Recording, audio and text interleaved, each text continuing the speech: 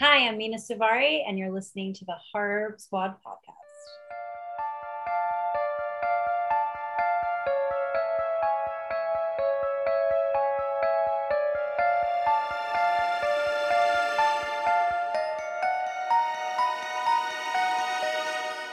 Hello, everyone, and welcome back to the Horror Squad podcast, episode number 250. Happy Halloween, everyone. Tonight, we are going to be reviewing The Curse of Bridge Hollow, currently streaming over on Netflix, and Hellraiser, which is currently streaming over on Hulu.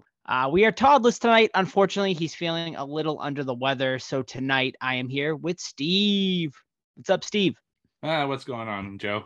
It's crazy. I know it's been a crazy few days. So, sorry that Todd can't come, but I totally get it. I mean, he had crazy flights and a jam-packed weekend to deal with. So, rest easy, Todd, and look forward to having you back next week.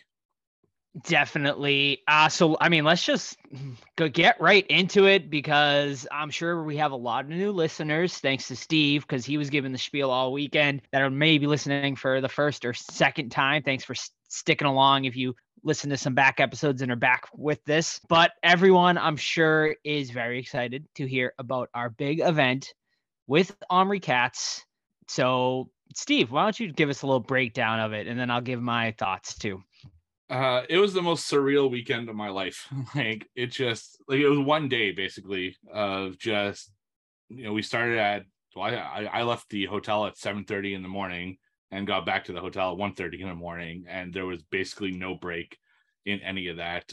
It was just a crazy weekend. So what we're referring to, of course, is that we invited Omri Katz, Max Dennison from Hocus Pocus, to Salem for a few events. So what we did is we started and brought him to the Hocus Pocus locations, including his old house, the Allison's house. We had the town hall and the school are the four locations that we brought him to that are all within kind of mostly walking distance from Salem. I mean, his house is a little bit further, but still, within a few minutes of each other.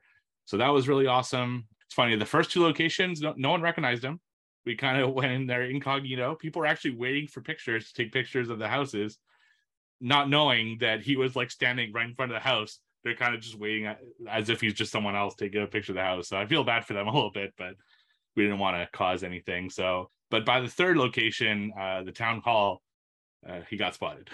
And that's when we got followed by paparazzi. It was this whole thing, but we're going to have some great pictures and an article on Bloody Disgusting to discuss all that.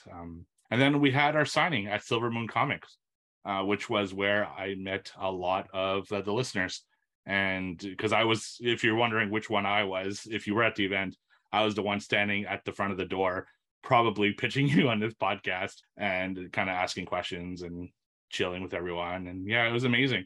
Omri signed for like 7 hours straight, and it was nonstop. The line was never like stopping. It was insane. It just, so many people came out, and that was an amazing experience. And then finally, we had a screening. We screened Hocus Pocus 2 at Cinema Salem. We had some amazing food from the crypt, and then we had a little bit of a Q&A.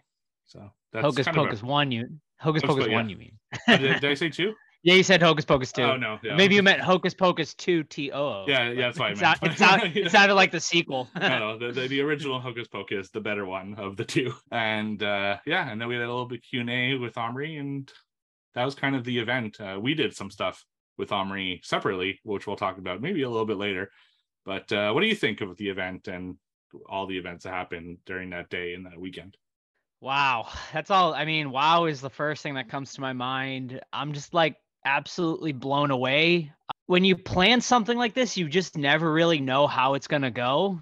Is it going to go great? Is it going to go terrible? Is something bad going to happen? Is anyone going to show up? You have no idea. I had a good feeling it was going to be a pretty successful event just by the sheer popularity of Hocus Pocus and it being in Salem. But there's still, did we do enough to promote it? You just never know, because we're not like a huge publication or anything like that. So trying to spread the word out there is literally just us jumping. I literally joined like every single Hocus Pocus group I could, every single Salem tourist group I could. And I'm like, hung posters all around Salem and stuff. And I'm like, hopefully this is enough. And, I got to say, people answered the bell. Hocus Pocus fans, apps, and our listeners really answered the bell. And, we can't thank you guys enough because it was an absolute amazing success. The amount of people that showed up at Silver Moon, and just shout out to everyone who helped us. Obviously Steve and Todd for coming out and helping, but Steve was great in keeping the line in control in the front. And then we had actually one of my old neighbors, Megan, shout out to her. She helped with the back of the line control. And then Alex from Bloody Disgusting and Broke Car fan for, he was just supposed to be there to take photos at the beginning and then see us after the screening. He stuck around for the entire event, helped take pictures, and just, helped make sure the event was running smooth too. So huge shout out to him. And then shout out to our new friend, JR from Steve. Do you know the name of his podcast by chance? Yeah, it's the Ewing Barbecue podcast, which is a Dallas inspired podcast. So that's Josh. Yeah, amazing dude. And so happy you got to meet him. He came with Omri to the event as someone that Omri knew previously, and he stayed and helped us so much. And the feedback I got is like, man, he was so nice. He helped us get a picture. So huge shout out to him and Alex. Like you said, just both amazing helps and unexpected help. So that was right. Fantastic and great guys. So thank you very much. Definitely. So yeah, I mean, like I said, we opened up the line, or the sign was supposed to be from 1 to 5. We ended up opening the line at 11:30 because the line was already huge, and it literally did not stop until 5 o'clock, where we had to actually cut the line. And we even let a few extra people in who were kind of like hanging around, hoping they could get something at the end. And we even let them in and stuff. But that's all thanks to Omri, because he was one of the best people we could have hosted. He was so cool, so down to earth, so chill. We went out to dinner with him after, had a great conversations with him and stuff. And just quite possibly one of the best weekends we've had with this podcast. Definitely and I'm just still kind of in shock and awe of how perfectly amazing it went. Like, just because nothing went wrong, it was really just everything just went perfectly. And I'm just so ecstatic and happy. And I hope, this opens the doors to us getting some other events in the future with other guests and stuff like that. So yeah, once again, just thank you to everyone that helped us. I have to thank, of course, the Crypt, who really helped us put this together, as well as Silver Moon Comics, Cinema Salem, and of course, Sam from Halloween Happy. But yeah, thank you to all of them. We couldn't have done it without any of you guys. It was just an absolutely amazing weekend. Yeah, and I met a lot of people in the line just over the weekend and stuff. And you do this show and you record every Monday, release on Friday. I edit for God's like 5, 6 to 8 hours a week on it, and you kind of forget like that people actually listen to what you're doing. It kind of gets lost on you after a while because you're just basically like a machine that keeps going and going. And the amount of people that came up to me and said that they're listeners, that they love the podcast and they love this episode and that interview. And it was just, man, I didn't know what to say. I was so like thankful. It's crazy. So thank you everyone who came up to me and high-fived me and shook my hand. And even those who are new to the podcast, like that took our little flyer and said they're going to listen. And yeah, it's overwhelming. And I'm so thankful for all of you. So thank you very much. It was amazing weekend. And Omri, like Joe said, just the coolest person ever. So chill, willing to do everything. It's just, and then we got to chill with him, kind of one-on-one after, and that was awesome. Because we got to talk to him like as like a person, just about life, and it wasn't like an interview. It was like really just talking to him, and then it was amazing. One of the best weekends of my life, absolutely, easily. Definitely. And I have to shout out Steve's wife as well, because she was an absolute amazing person, helped, all weekend and stuff like that. So shout out to her as well. And also just, kind of a personal shout out to Melissa and Weezerface, two listeners that have been listening for a long time. We talked to them on the Discord all the time. We got to meet him. Me for the first time, I got to meet both of them. I know Joe had met Melissa before. So just, yeah, it was great meeting you, and can't wait to meet more people in Texas next year. So that'll be awesome as well. That's probably the next Horror Squad thing that we're doing. We're not hosting a signing or anything. We're just all hanging out at Texas Frightmare weekend in May of 2023. So yeah, that's going to be a fun time as well. That's right. I'm officially going to call it the official Horror Squad podcast meetup. So listeners, the whole squad will be there as well. So if you want to come hang out with the whole squad and fellow listeners, please come down to Texas Frightmare Weekend this coming May. It is Memorial Day weekend. I don't have the exact dates right now, but I believe it's like the 26th to the 28th. Just look up Memorial Day weekend next year, and we will all be there. They've already announced John Carpenter, John Cassier. They're doing a sleepaway camp reunion, and there's a bunch of more guests that are going to be announced. So that's going to be, I guess, our next quote unquote event. Maybe unofficial event, but we're all going to be there hanging out, and I cannot wait to meet all the listeners and once again hang out with Steve and Todd and Sam. So it's going to be just another amazing time. And stay tuned, because I think we have some other big events coming up. Definitely next October, hopefully. For sure, but hope maybe some other things, maybe a convention or something like that in the near future where we'll have a table set up. So just once again, always just follow us on our social medias and listen to the show, and we'll keep you up to date with everything. That's really about it for the event. It was amazing, and I'm still kind of foggy, hazy brain from the whole weekend, but also on cloud 9 for just how incredibly amazing it was. And wow. Just thank you, everyone. I mean, we blew through so many stickers and magnets and everything. It was like, my God, we're going to have to order more now for our next thing, because I barely have any left, which is amazing. I mean, because I think we had over 400 or 500 stickers and magnets, and we went through. People were just grabbing them, snagging them. They loved them. So thank you so much for grabbing all of our stuff too, and people who grabbed our exclusive Hocus Pocus prints for the event and stuff like that. That's awesome. I did get Omri to sign a couple extra, so we are going to be doing a giveaway. We got to figure that out soon, but probably within the next week or two over on our social media, we'll be doing a little giveaway, signed Hocus Pocus print as well. So that's going to be very exciting. So yeah, Steve, why don't we get into some questions?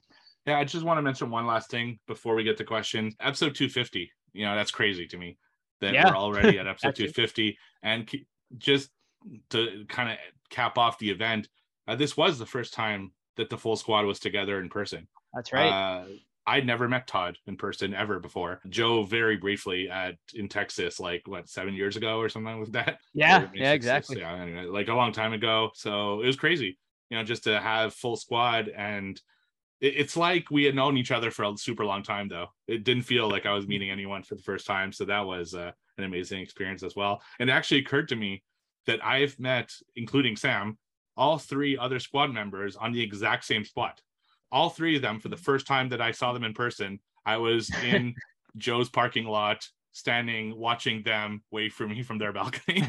That's right. It's weird. It's I guess it's just a thing. So yeah, it was awesome. So meeting Todd, getting to see Joe and Sam again, of course. Awesome weekend. Mm-hmm. And yeah, so let's get into questions. So you can ask us those questions on social media at the Horror Squad Podcast or on our Discord. Our Discord, absolutely free. It's where we get to really hang out with a lot of our listeners. And every month we do a live hangout where we review a film in what we call our movie club. And in fact, the movie club for this month is this Friday. So the day that this episode comes out, we will be reviewing Hellfest. So the way it works is we just at 9 p.m. Eastern time, I send out a link on our Discord for Zoom, and everyone gets on. We talk about the movie that we're reviewing, and then we hang out for a few hours, just shooting the breeze and talking about horror and Halloween this time, because there's a lot of stuff. Of course, it's the season. So if you want to join our Discord, just send us a message and we will send you the link. Like I said, absolutely free, and it's a great people in there. So I highly recommend it. So our first question is an audio question. Comes to us from Chuck. So Chuck, what is your first question? Well, hello everyone. It's me, Chuck, aka Captain Amazing 85 from the Discord. Just here to let you know that I'm going to be in Irving, Texas, May 26th through the 29th at the Irving Convention Center. I'm going to be getting some autographs and meeting other horror fans and whatnot. And after that, maybe catch a special screening, a Q&A with the Horror Squad podcast. And don't miss it. Sorry, I really missed Omri's little thing there. His little bit. I miss it. But on to the questions for real. what was your favorite part of the event? So thank you, Chuck, for that. I absolutely love what you did there, mimicking the Omri ad that we've been putting in for the last 2 months there. So yeah, I'm definitely going to miss putting that ad in it. But don't worry, Chuck. Deadly Grounds Coffee is back. It's back with a vengeance, and you will hear that ad at some point in this episode. So thank you for that. And as far as your question, my favorite part of the event was probably just hanging out with Omri at the end after everything was said and done, because we had that sense of satisfaction by that point. Like Joe said before, we were so worried about crowds. Are they going to be too big, out of control? Are they going to be too small? And we're going to feel bad that we brought Omri all that way. We really didn't know how it was going to go. So just seeing Omri's reaction to how well it went, and our own kind of just, okay, we can relax now, and just having, sharing a drink and a little bit of food with Omri, my wife, Sam, and Joe. Unfortunately, Todd had to leave because he had a super early flight, but that was probably the highlight for me, just kind of sitting back and taking it all in. So, yeah. Yeah, I mean, that was definitely a highlight. Definitely the one-on-one time just with Omri, just hearing his personal stories, of his life, and just like some behind the scenes stuff and stuff, most people probably don't know about him. Was super interesting. And definitely shout out to his company, the Merry Danksters. Go check it out. He's in the cannabis business now. He's a small business owner. He's really trying to get that up off the ground. So go and support Omri any way you can. You can follow him, Dankster Ohms, over on Instagram. So yeah, I know he's definitely, building on that. So we wish him nothing but the best and success on that. One of my other favorite things, honestly, was seeing everyone's reactions, like how, all the fan reactions going through the lines, and just, everyone left with just a huge smile on their face. And I mean, that's a testament to Omri. He just, was giving everyone hugs and just, treating everyone so kindly. And I just loved seeing, there were people dressing up in character, there were, parents bringing their little kids dressed as Danny and stuff like that. I mean, there was some really great stuff. We're going to have some amazing photos too. Alex took so many photos for the event. So definitely keep an eye on our social medias. We'll be posting a whole bunch of stuff, but yeah, absolutely loved that as well. But yeah, being able to sit down with Omri, having lunch with him, I took him to and from the airport, and just the fact that he was happy, he was more than happy. I would say he was ecstatic with how the event went. He took a chance on us, and he even told us that, he kind of went rogue on this event. It wasn't something he would normally do, but he was like, screw it. I'm going to take a chance and see how these guys do it, and see, how Salem is and stuff. And it sounds like we exceeded his expectations and then some. So I'm just ecstatic for that. I mean, I can't believe it. And I'm so happy. Yeah. And also meeting the listeners, it was probably another highlight for me, because I got to meet so many in that line. It was so cool just to definitely talk to people, and yeah, good times. Yeah. One quick thing. I also want to shout out Count Orlok's Nightmare Gallery here in Salem. They gave us a private little tour with Omri. They took us through the museum, which, I mean, if you ever come to Salem and you're a horror fan, Count Orlok's Nightmare Gallery is the place to be. So shout out to them as well for taking us through. And Steve, his wife, and Todd unfortunately missed it, but we went back on Sunday and he took us into the Vault Macabre, which was super cool. So a lot of occult stuff, which I told you guys about in the Damien event, which was really cool too. Yeah, that's awesome, man. That place is so amazing, just so freaking amazing. Absolute must see if you go to Salem. All right, Chuck, what is your second question? And last question, since I had the stupid intro, what would be your wish if you finished the puzzle box? Thanks, guys. Look forward to the episode. Have a good one. Oh man, I kind of forget all of the things right now. I know there's 7 different things in this new movie or something you could pick from. Yeah, let's just say you just get a wish, a wish in general, like a genie. Yeah.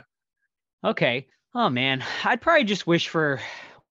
I think it's a pretty basic one and stuff. And I know people say money doesn't buy you happiness, but I kind of tend to think that's bullshit. I mean, because if I had a lot of money, I'd worry about a lot less things in my life, and I feel like I'd be pretty happy. I also don't think I'm the type of person that would go crazy. I don't need a ton of money, but just enough money for me to just live comfortably and not have to worry about bills and all the little things, in life that we unfortunately have to worry about. Yeah, my wish is for Chuck's surgery to go well. He's having surgery on Halloween day of all friggin' days. So Chuck, that's my wish, buddy, for you to get well. Money would be nice too. If the Cenobites could throw that in, I wouldn't mind. Actually, so I had a 10-hour drive on the way back from Salem, and I the way I buy lottery tickets is off my phone, and it sends you an email when you win something, but it doesn't tell you how much you won, right? So while we were in Salem, we got a notification that we won something. It was the first time in like a month or 2 months that someone won the jackpot. And I know it wasn't my province, so I wanted to check, is it me? Like, obviously the odds are that it wasn't going to be me, but I couldn't check because you have to be in that province to be able to check. So the whole car ride back, my wife and I were discussing what we would do with, I think it was 70 million, just it'd be nice. There'd be a lot of things. These events would be a lot easier if we had disposable money. So, but Chuck surgery, 1, wealth, 2. So Chuck, thank you very much for the questions. We always appreciate your audio questions. Next one is from Zach from the Don't Be Crazy podcast. I recently discovered, I know I'm super late to the party, the VHS series. Holy shit, amazing. Of all the short segments from all the films, which are your favorites? Additionally, did any of them scare you? Yeah, great series. Well, I wouldn't say great series. I mean, the first 2 really good, and then they start to go 3 and 4, whatever. But I'm excited to do 99. We're probably going to be doing that maybe next week, maybe the week after, something like that. It just came out, so very soon, I'm sure. But yeah, the ones that stick out, obviously, from part 1 is the one with Hannah Fierman there, the vampire Batgirl thing, whatever she is there. What does she say? I like you. I think I like you. Yeah, I like you. yeah. That's so creepy. That, I mean, that one, like that. I mean, I think that was like the first one in the whole series too. I think that opened the whole thing, and it was just like definitely saving the first for best on that one. That one's awesome. Also, I think maybe it's in VHS 2. It's like the cult one where they go to like some other country and they like get into a discover like this cult, and that one is really good, and that one actually has some pretty scary moments. So those 2 for sure are the ones that pop out right in my head. Yeah, the one with Hannah Fierman is probably my favorite one. It's like you said, it's the first one, and the very first story in the first movie, and it really hits you hard. Like, it's a very good story. It's kind of shot found footage style, and she's so creepy. The way that she attaches to that guy and then becomes that creature, but is still attached to that guy. And I thought that was a really good one. Actually, one that I really enjoyed is from VHS 94. Right, that's the last one that came out. The one in the funeral home, I really enjoyed. So I just have a thing about funeral home horror for some reason. I always found funeral homes really creepy. I remember going to them as a kid and always being creeped out. The fact that there was a dead body in there, and it just, I don't know, it just never sat well with me. And I guess I've been multiple times over the years, and I always get that weird like feeling in my gut. So seeing funeral home horror also always like elevates it for me. And that one was a pretty creepy story. It was my favorite one from VHS 94, which I don't think is one of the best ones, but that particular story I thought was pretty cool. I'm happy you get to, you found this series, because I think there are some good ones, and I am psyched about VHS 99. I heard some pretty good stuff about it, so we'll definitely be reviewing that soon. Heading over to the Discord for the rest of the questions. First one is from Shaylin, Little 3-Chord Me. What is a TV show you loved that never had a Halloween special that you wish would have? Ooh, that's a great question. I'm going to say Seinfeld. Seinfeld never had a Halloween episode, and then like they had like 12 seasons, and Sam and I have been watching a lot of them lately, and I'm like, wow, they never had a Halloween special. So yeah, I think that would have been great. Yeah, I had the same answer. I'm a huge Seinfeld fan. And how I guess I get why they never did a Halloween thing, because there's no kids involved in the show, and they don't seem like the type of people who would be into Halloween. But it would have been nice if they at least acknowledged that Halloween was a thing once. Still an amazing show. I mean, I don't hold anything against it, but yeah, it definitely would have been really cool to have a Halloween episode. A la Home Improvement and Roseanne, which I think are 2 of the best of the Halloween. That, and of course, The Simpsons, probably the GOAT of Halloween episodes with their Treehouse of Horror that's still going on to this day. So that's freaking crazy. So that's my answer as well. Yeah, I heard the new one. The new one they covered like it for the Yeah. entire episode, so I'm excited to watch that one. I haven't seen it yet, but that's really cool. Also, a little off the cuff show, Freaks and Geeks, which only lasted one season, had an amazing Halloween episode. It's one of my favorite Halloween episodes of all time. So check it out if you haven't seen it. God, that show really underrated and canceled way too soon. Yeah. Well, when we had dinner with Omri, he had mentioned that he was in an episode, and I don't remember him in it at all. And then we went on to something else, and I completely forgot to go back and ask him like which episode it was. So now I got to go and find that episode and see him in it. Absolutely, I have it on DVD, so I'll definitely check it out. Yeah, he did say that he was on that show, and God, that was a great show. All right, so Jackie asks us, I have a question about your event. When's the next one? I don't know. Nothing like in the works right this minute. Obviously, probably next October, we'll definitely do at least one, maybe two events. That's kind of like our sweet spot. But we have some talks with our friends at the Crypt. It will probably once again be in Salem, maybe for sometime in the summer or something like that. So just, keep an eye on our socials. But like I said, Texas Frightmare Weekend will be kind of the unofficial Horror Squad, meetup type thing. So go and check that out. Yeah, we have some ideas of what's going to happen next year, but it's way too early to like actually discuss any of them because I don't like to discuss things until they're actually like set in stone. But if our ideas come to fruition, it's going to blow your fucking mind. If I'm being honest, it's a lot bigger and it'll be a lot of fun. But for now, Texas Frightmare, and that's going to be cool because the thing with this event is that we really didn't have time to like actually sit down and chat with people. It was kind of like a really quick interactions in line. There's a lot going on. There's a lot of people to manage. It's just a lot. Whereas in Texas Frightmare, you're really going to get a chance to just sit down with us, chill, and have fun. And so that's going to be the event if you really want to just hang out. But if you want to meet a celebrity and kind of do another thing like this, yeah, I think next summer, next October is probably when we're going to do that. Yeah, I apologize to anyone that tried to have a conversation with me on Saturday because my mind was running in a million different directions. So I was like trying to listen to people, but I was also like thinking about a million other things. So if it seemed like I was kind of checked out, like it totally was not intentional, but I had so much on my mind. And I think, between the stress of the whole event and trying to make sure everything was going well and stuff. So yeah, Texas, I'll definitely be a lot more, I think, chill. Yeah, absolutely. Our next question about Hellraiser. So we'll give a vague answer for now, but I'm sure we'll answer this in more detail once we review it. Where do you think it failed compared to the original, and in what ways do you think it excelled? Yeah, good question. Without obviously, we're going to go more into depth later. So for now, I'll just say in the story. Yeah, I'll say the way it failed a little bit compared to the original for me is everything outside of the Cenobite scenes. I thought was more interested in the original, and in the way that it excelled is I thought the Cenobite stuff was sometimes better than in the original. But that's all I'll say for now. We'll talk about more of that once we review the film. But thank you, Jackie, for the questions. Next one are from Cody, Oddjob versus 007. Now that you've all been in the same room together at the same time, what was everyone's drink of choice, or did everyone stay professional? Ooh, we stayed professional, really. We didn't drink at all during the signing. The cinema, shout out to Cinema Salem. They were very kind to offer us free drinks during the screening and stuff like that. So I just stuck to pumpkin beers, had a couple of those during the screening.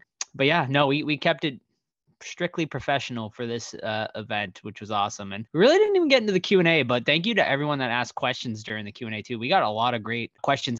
Yeah, so the only thing outside, we didn't drink at the event at all, really, other than one beer before the movie. But I did, on Friday, finally have, was it Narragansett? Is that what it's called?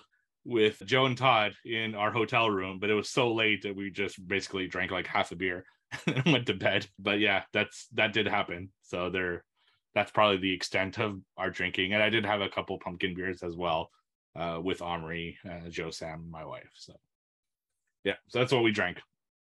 Texas will be a different story, unless they have weird alcohol laws. I don't know. I haven't checked yet. What's one thing everyone is looking forward to the next meeting?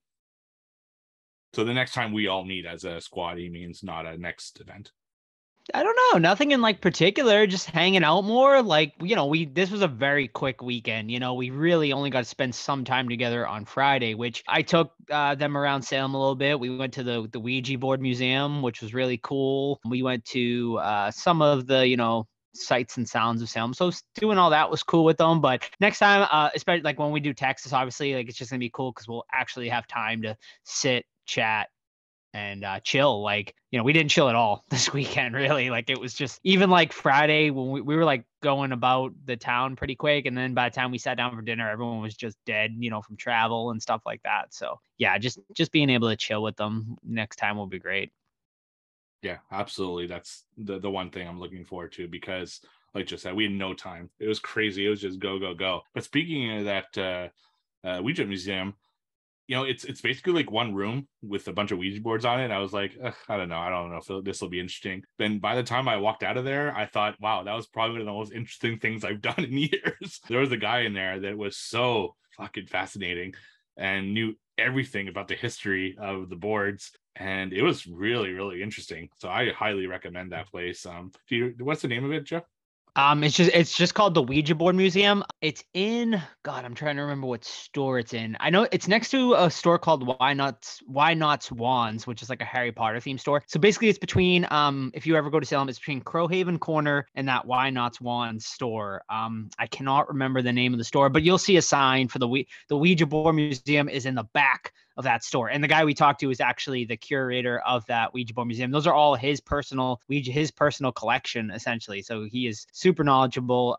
Hopefully he's in there when you go to it, because otherwise, like Steve said, it's just a room of Ouija boards and it's maybe not as fascinating, but that guy knows his stuff and he is so knowledgeable. And yeah, he gave us like our own little tour and gave us like a bunch of awesome information. So yeah. Yeah, absolutely. And Cody's last question: did the event go smoothly, or will there be a different approach next time? So is there anything you would change about the event, Joe? Like, it didn't go super smoothly, but is there anything that you learned from this one that maybe you change for the next time? That's a good question. Personally, I don't think so. Like, I feel like everything went pretty smooth and pretty well. Like, I can't think of anything. If we do it the same type of way as this, event on this scale, yeah, I mean, nothing that's really sticking in my head. I mean, maybe there were actually, we should have separated our event posters with the Omris in the beginning. That created a little bit of confusion. So I guess more just signage, I guess, to avoid confusion and stuff like that. But other than that, I thought it went pretty smooth. Yeah, it's really minor things. I think I would have switched because we did have our own event posters that we were selling, but a lot of people didn't have cash, so they were just basically charging a Domri. So it is what it is, and that's totally fine. It's just one of those things that we learned as we're going. So we never done anything of this scale before, and but nothing major. I think the weekend went really smooth. Maybe a little bit of a break between events, which we didn't have at all. It was just go, go, go. So maybe that is one thing I would try to schedule in. But other than that, it went way smoother than I expected. It was pretty crazy how well this event went. So yeah, awesome. Next question are from Patty.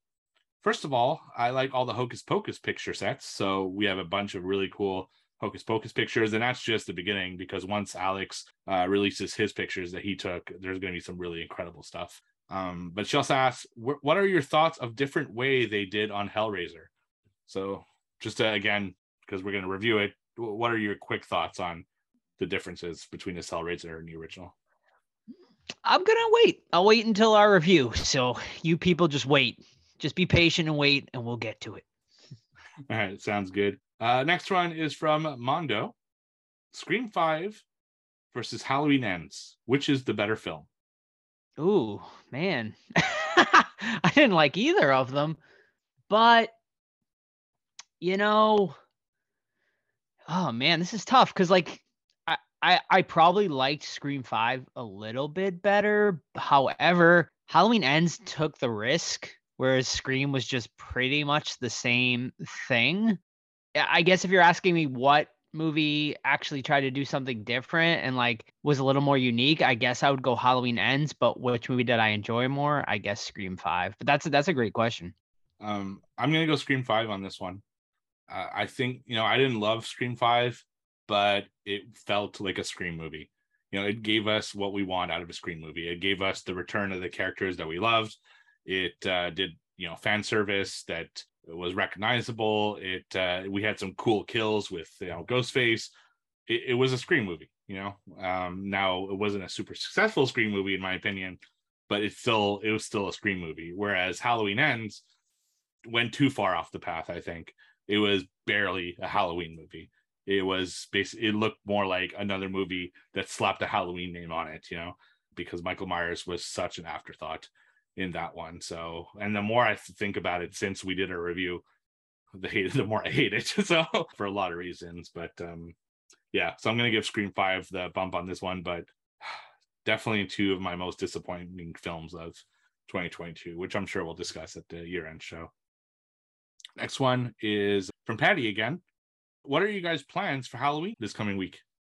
Ooh, yes. Well, I think the day we're recording this, or the day this releases on the 29th, Sam and I are going to check out the Salem Night Fair, which is hosted by Black Veil Tattoo, the guys who did my tattoos. It's like they do it at Pioneer Village, where, the beginning of Pocus Pocus was filmed. And there's like a bunch of spooky, like horror vendors selling stuff, and they have like a bunch of people dressed up in costumes and stuff like that. So that should be really cool. I'll try to take some videos and stuff, and I'll post it up on our Instagram stories. I'm going to try to like do more with our social media this year, especially like on Instagram with stories and stuff like that. Cause right now it's just kind of like our podcast stuff. So I'm going to try to branch out and do some more interesting stuff on there. So definitely follow us on our Instagram and whatnot for that. Yeah. And then Saturday, we're going to the big Halloween party at the Hawthorne Hotel in Salem. It's called, it's the annual Halloween ball. Sam and I go every year. It's the biggest Halloween party in town. So we're really excited for that. And then on Monday, of course, Halloween day, we are just going to be downtown in Salem. I will definitely take some videos and stuff on that and post it on our Instagram stories and whatnot. So you can see the chaos and craziness of Salem on Halloween. Yeah, Salem this past weekend was freaking crazy. I can only imagine what it's like on Halloween. For me, it's all about just decorating my house as much as I can, and giving candy to kids, the traditional Halloween thing. Outside of that, it'll just be watching horror movies, carving pumpkins, that kind of stuff. So I usually reserve the Halloween weekend for classics. I've been watching a lot of 2022 films lately, but I'm taking this weekend off and watching some of the more recognizable horror films and stuff like that. So looking forward to that. Probably had the original Halloween, which is an annual tradition. I might watch Hubie Halloween, which is like a new tradition. I really, really love that one. It really gets me into the vibe and some other stuff. So looking forward to it. Always love Halloween. Yeah. Mm-hmm. I gotta say, when we watched Hocus Pocus, well, that was like a surreal moment too, right? Because we sat next to Omri Katz, like while we were watching Hocus Pocus, so that was like an amazing experience in and of itself. And he was actually like, you heard him laughing or like doing some commentary during the movie at times, so that was really cool. But man, I gotta say, like after rewatching that, my rating for Hocus Pocus 2 goes like way down because I'm like, man, this movie is so much better than the second one. So my rating would go down now, folks, for those who listen to our Hocus Pocus 2 episode. Me too. I actually discussed Hocus Pocus 2 with a lot of people online. It's one of the big things that we talked about with a lot of people. And yeah, I think it just makes no sense. Right from the beginning, the thing that makes the most sense is that in the first one, she does a musical number, I put a spell on you, but it makes sense that she would know that song because they're singing it right before, the skeleton guys are singing it. So she could have picked that up from there and just kind of riffed on it. Whereas one way or another, in the second one, makes no sense. Like, where did they hear that song? There's absolutely no, it just, yeah. Anyway, I'll watch it again next year though, maybe with just a different perspective and everything, but definitely keeps going down in rating for me as well. So the next question is from Weezerface, who we met over the weekend, and she was awesome. What would you guys look like as Cenobites? Wow, great question. I don't know. I tend to think I would maybe look like the Chatterer. Like, I feel like that would be kind of my motif.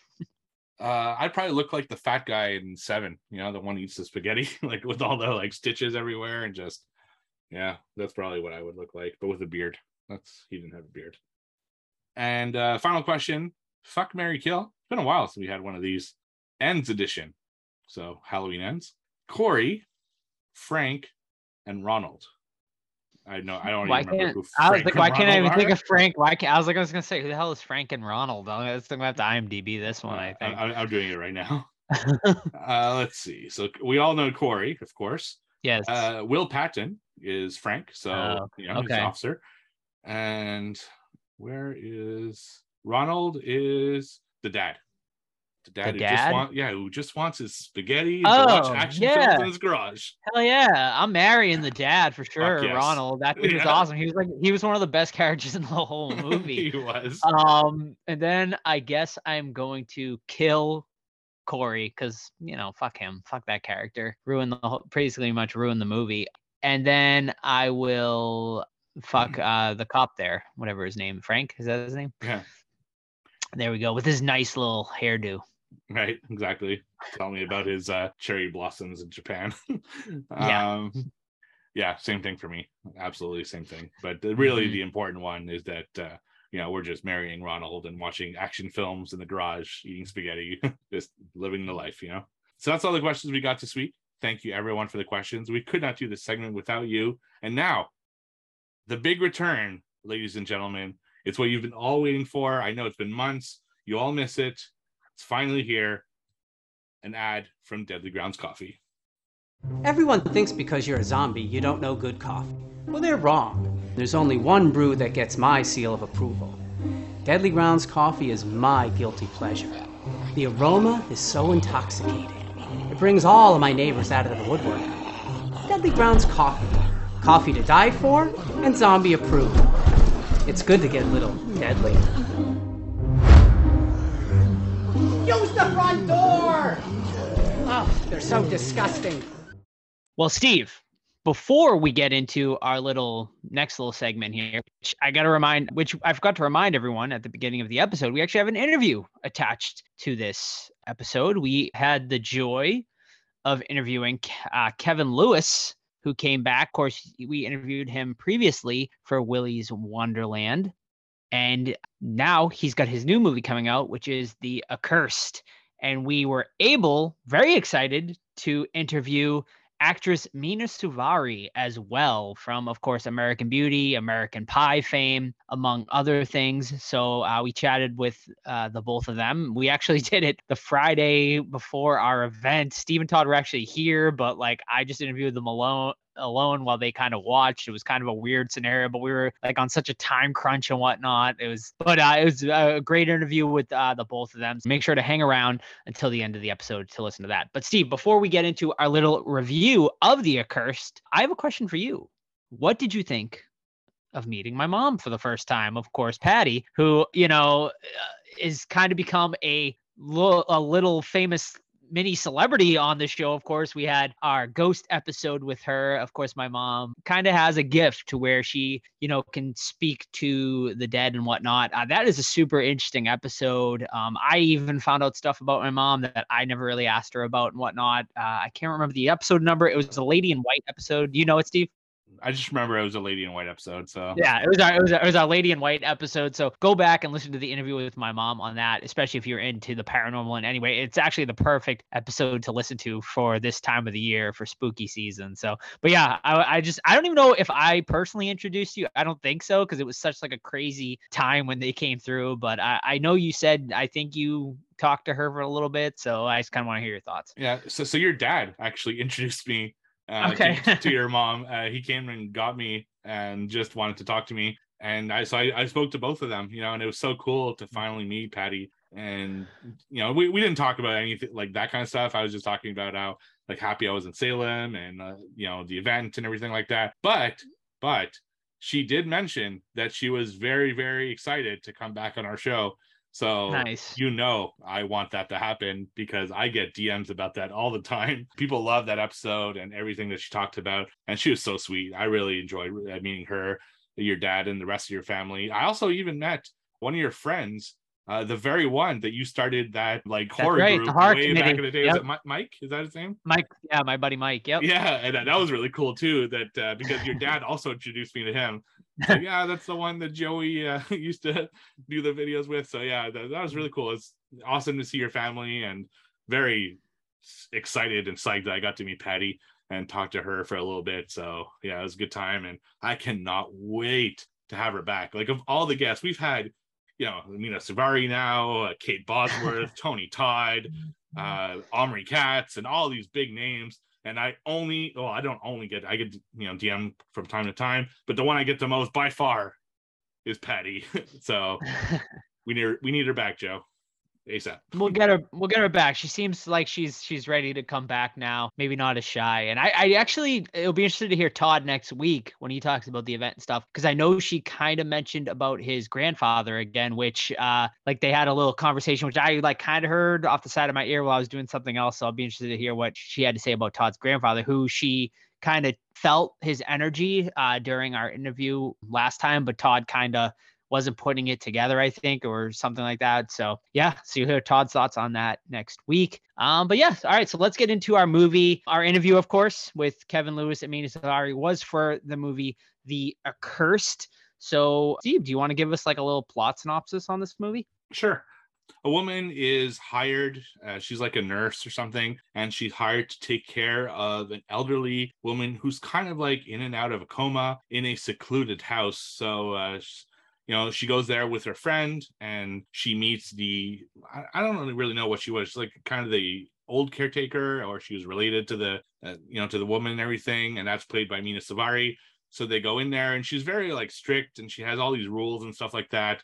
And the woman is clearly like in a coma, so she's like, okay, these are the things you need to do. These are the things that you have to take care of, and you can't have any visitors. You have to live on a secluded cabin. There is a phone, it does work, and that's basically it. So this woman lives in this house for a little bit. I think it's for a week, until that she can get transferred out of that house to a hospital. And, it's kind of, things are going normally. She's taking care of her. Once in a while, she goes to see the woman, but then weird stuff starts happening. And typically to these types of films, the phone stops working very conveniently, and then it just gets crazy from there. So that's kind of the synopsis of it. Nothing too unique. Like I feel I've seen this type of film before, but it did have its own kind of unique vibe to it as well. So Joe, what did you think of The Accursed?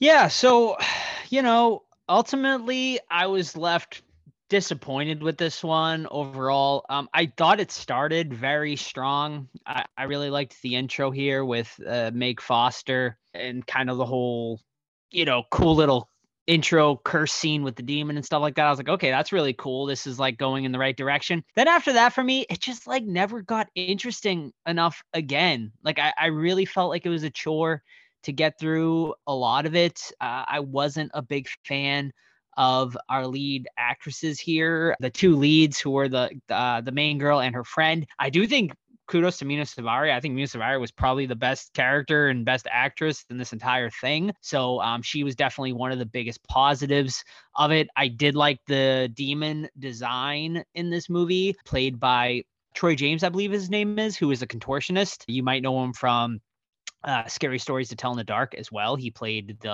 I don't even know, whatever you call him there, but he was like the kind of backwards looking thing that's really creepy in that. But he's really awesome in this as well. But yeah, I just wasn't feeling this one, unfortunately. So yeah, overall for me, this one's a skip.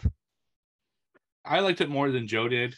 So I thought there was actually a lot to love about the movie. I personally thought it was well acted, but definitely Mena Suvari being the highlight of this film. She plays the creepy kind of old caretaker really, really well. Very uptight, but like, which is odd for Mena Suvari because she's also usually pretty outgoing in her films and stuff like that. So that was a cool character trait that she had in this movie. Thought it had some very memorable scenes. I thought it was well directed, like just the way the shots were composed and the way the flow was and all that stuff. And there were a decent amount of scares. There was some tension in this movie that I really enjoyed. I do think that the last 15 minutes of this movie are definitely the highlight. I thought it actually ended well and creepily, and kind of had some questions as to what the hell's going on, but in a good way. It had some good body horror and it had some good kills and stuff like that. So I did really like the way it ended. My problem with the film is I didn't really vibe with the story. I thought it was a little all over the place. It was a little slow and boring at times. There's parts of it where there isn't a lot going on, because we're in a secluded cabin and it's really just one character, even though there is an old lady that's kind of, there, but she's mostly passed out. So she doesn't do much. It's really just one person and we're riffing off that one person. And that wasn't super interesting. And so I felt they had like the right ingredients for a solid film, but never, like, because the script wasn't strong enough, never really got there. I do think it's worth checking out at least once, especially if it's on a streaming service, but it doesn't do anything enough to like stand out with all the other stuff that I watched in 2022 or other films of the same genre. So I think it's worth checking out maybe if it goes on streaming, but outside of that, it's it's an okay movie. Alrighty. Well, thank you, Steve, for that review. And once again, don't forget, ladies and gentlemen, our interview with Kevin Lewis and Mena Suvari after the episode. So let's get in now to a little bit of horror news before we get into our reviews for tonight.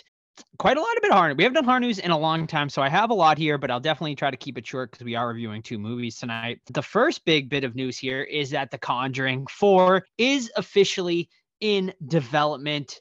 It is going to be the same filmmaking team from the last movie. Whether that is a good thing or a bad thing, that's totally up to you. I think me and Steve, based on our part 3 review, is going to say it is a bad thing. But yeah, I mean, that's really all we have as far as news right now. We'll definitely keep you guys updated. But Steve, any thoughts before we get into the next story? I mean, Conjuring 1 and 2 are 2 of my favorite horror films, period, of all time. So I love this series. I'm definitely looking forward to a 4th one. But yeah, that 3rd one I did not like at all. It was my most disappointing film of last year. And I really hope that they can kind of learn what they, did last time and go back to the formula that worked before. I think the problem with the last one is that it was more like courtroom / investigation rather than like ghosts. I hope they go back to more like ghosty stuff because that's what I feel that series is more about. So yeah, I'm looking forward to it because I think that they hopefully learned their lesson, but who knows? After seeing Halloween Ends, you never know anymore. But yeah, I'll definitely watch it. That's for sure. Sure. All right. Well, here is a big piece of news that just dropped today or the other day, and that is Tobin Bell is returning to the Saw franchise, ladies and gentlemen. Saw 10, of course, is going to be coming out October 27th, 2023. Perfect timing, right in time for Halloween season. And it was announced today that Tobin Bell is returning. Just a quick little quote from Lionsgate. The return of Bell to the franchise furthers Lionsgate and Twisted Pictures' goal of a film that captures everything Saw fans love about the franchise while also keeping them guessing with all new traps and a new mystery to solve. So, I mean, I think it's great. I think it's exciting, but how do they tie him into this movie? I mean, they've tied him in many other movies, but of course he died in the 3rd one. So we'll see. But I think it's great. I'm excited to see him back. I think Christopher Walken has had a tape somewhere for the last 20 years. And that's how they're going to tie in Tobin Bell. They're going to extract that uncomfortable hunk of metal from Christopher Walken. And that's going to be the story of Saw 10. Calling it right now. That's what it is. So, I don't know. They've brought him back in really unique ways so far. I really like kind of the unique way they brought him back in the last real Saw movie. What was it called? Not Saw Legacy. What was that last Saw without not Spiral, the one before that? Do you remember what the title of I it don't was? remember the title. Oh shit. Yeah, no, I can't remember that one. the last Saw before Yeah. Spiral, I thought was a unique way to bring him back, and I actually liked that angle. So if they can find a good reason to bring him back, I think it'd be cool. I love Tobin Bell. He's so creepy. It's cool. Yeah. Mm-hmm. Well, file this next story under something no one really saw coming, as we thought the Hell House LLC franchise was pretty much done after their 3rd and final movie. Well, it has been announced that Hell House LLC is coming back. Of course, the very popular Halloween themed found footage franchise will be coming back to Shudder in 2023. This one is going to be titled Hell House LLC Origins. We are going to be getting an origins story to do with the Carmichael Manor. So I guess before, the haunts take over. Yeah, could be an interesting story. I really liked the first Hell House. The other two I thought were lacking a little bit, but I'm definitely down for an origin story here. Yeah, Steve, thoughts? I really liked the first two. Didn't really vibe with the third one. I just don't know if this works for this franchise to have a prequel like that, because the thing that I like about the Hell House movies is the found footage aspect of it all. So to have a prequel, I don't think they can go found footage for a prequel like that. So I'm not sure how this is going to go, but I'll definitely watch it because I do love this series enough to check it out. And if you haven't watched the series, it's a perfect spooky movie to watch around this time of year, especially the first one. Really good one to check out. So yeah, I'll still definitely watch this one. Mm-hmm. I would say an absolute great double feature for this time of the year would be Hell House LLC and The House is October Built. If you can watch those two back to back, the first of both of those, I think those are two great haunt style found footage movies. So check both those out. All right, next story. File this one under something we are absolutely going to be covering on this show in December. The Mean One has been announced, which is a horror adaptation story of The Grinch, and going to be starring someone we had on the show recently. David Howard Thornton, aka Art the Clown, will be playing the evil Grinch in this one. It is going to be releasing in 2022. So in The Mean One, David Howard Thornton further cements his presence in horror history with this newly iconic slasher villain. So it sounds like the Grinch is going to become a slasher villain in this one. Very cool. No other plot synopsis at this time, but you get the gist of it. So sounds really fun. Steve, what do you think? I love it. I love the idea of it. It's like the Winnie the Pooh one that is also coming out at some point soon. I love that they're taking these classic children's characters and just ruining them for everyone in a good way, because I really like the concept. And someone asked me why we didn't ask David Howard Thornton about this movie when we interviewed him. We actually recorded that interview 3 weeks before we released it because of the embargo. We didn't know about it at the time. Is basically why we didn't ask him. We definitely would have, because this is right down our wheelhouse. And yeah, absolutely, we will cover this movie. Mm-hmm. Absolutely, I can't wait. Hopefully, we get a screener and get David Howard back on. And we can do the whole interview about that. So we'll see. Stay tuned. How did I even not mention this yet? We've been so behind on news that I'm just finally starting to get stuff here. But file this under something I think most horror fans didn't think was going to happen, but it has been officially announced that Trick or Treat, the sequel, is in development, according, of course, to the original director, Michael Dougherty. From what I heard, it's pretty much in deep development. This movie is going to happen. Super excited. When it will actually release, we'll see. Maybe next October, maybe the following October. But wow, Trick or Treat 2 after well over a decade. I think the first one came out in 2009. So, almost 13, 14 years later, this is finally going to see the light of day. Is it too late? Do you think it's too late? I personally don't. I feel like the Sam character is still so relevant, and his merch has just gotten hotter and hotter every year. So this is probably the right time. Strike while the iron's kind of hot, because I feel like he's still really hot right now. So yeah, I don't know. What do you think, Steve? Yeah, I don't think in this case it's too late. I think it's because of the structure of the series too. The character Sam can be immortal, right? It's just he's masked, so it doesn't really matter who's under him. So that character can just live on into any movie, and it's an anthology, so they can really do whatever the hell they want. It's not like Zombieland, which came 10 years after, between each other, was too late because the hype was gone. I feel that this one can just keep coming back every 15 years and be relevant, but I also feel it's more relevant now than it was back then. Spirit Halloween has a ton of trick-or-treat stuff, and there are so many trick-or-treat items out there that it's crazy that this hasn't come back already. So finally, we'll get to see it. I'm psyched about it. Definitely. Well, file this one under, is it too late? As Jason Blum has officially announced that Five Nights at Freddy's, the movie, is happening. They've already announced a director and the production date.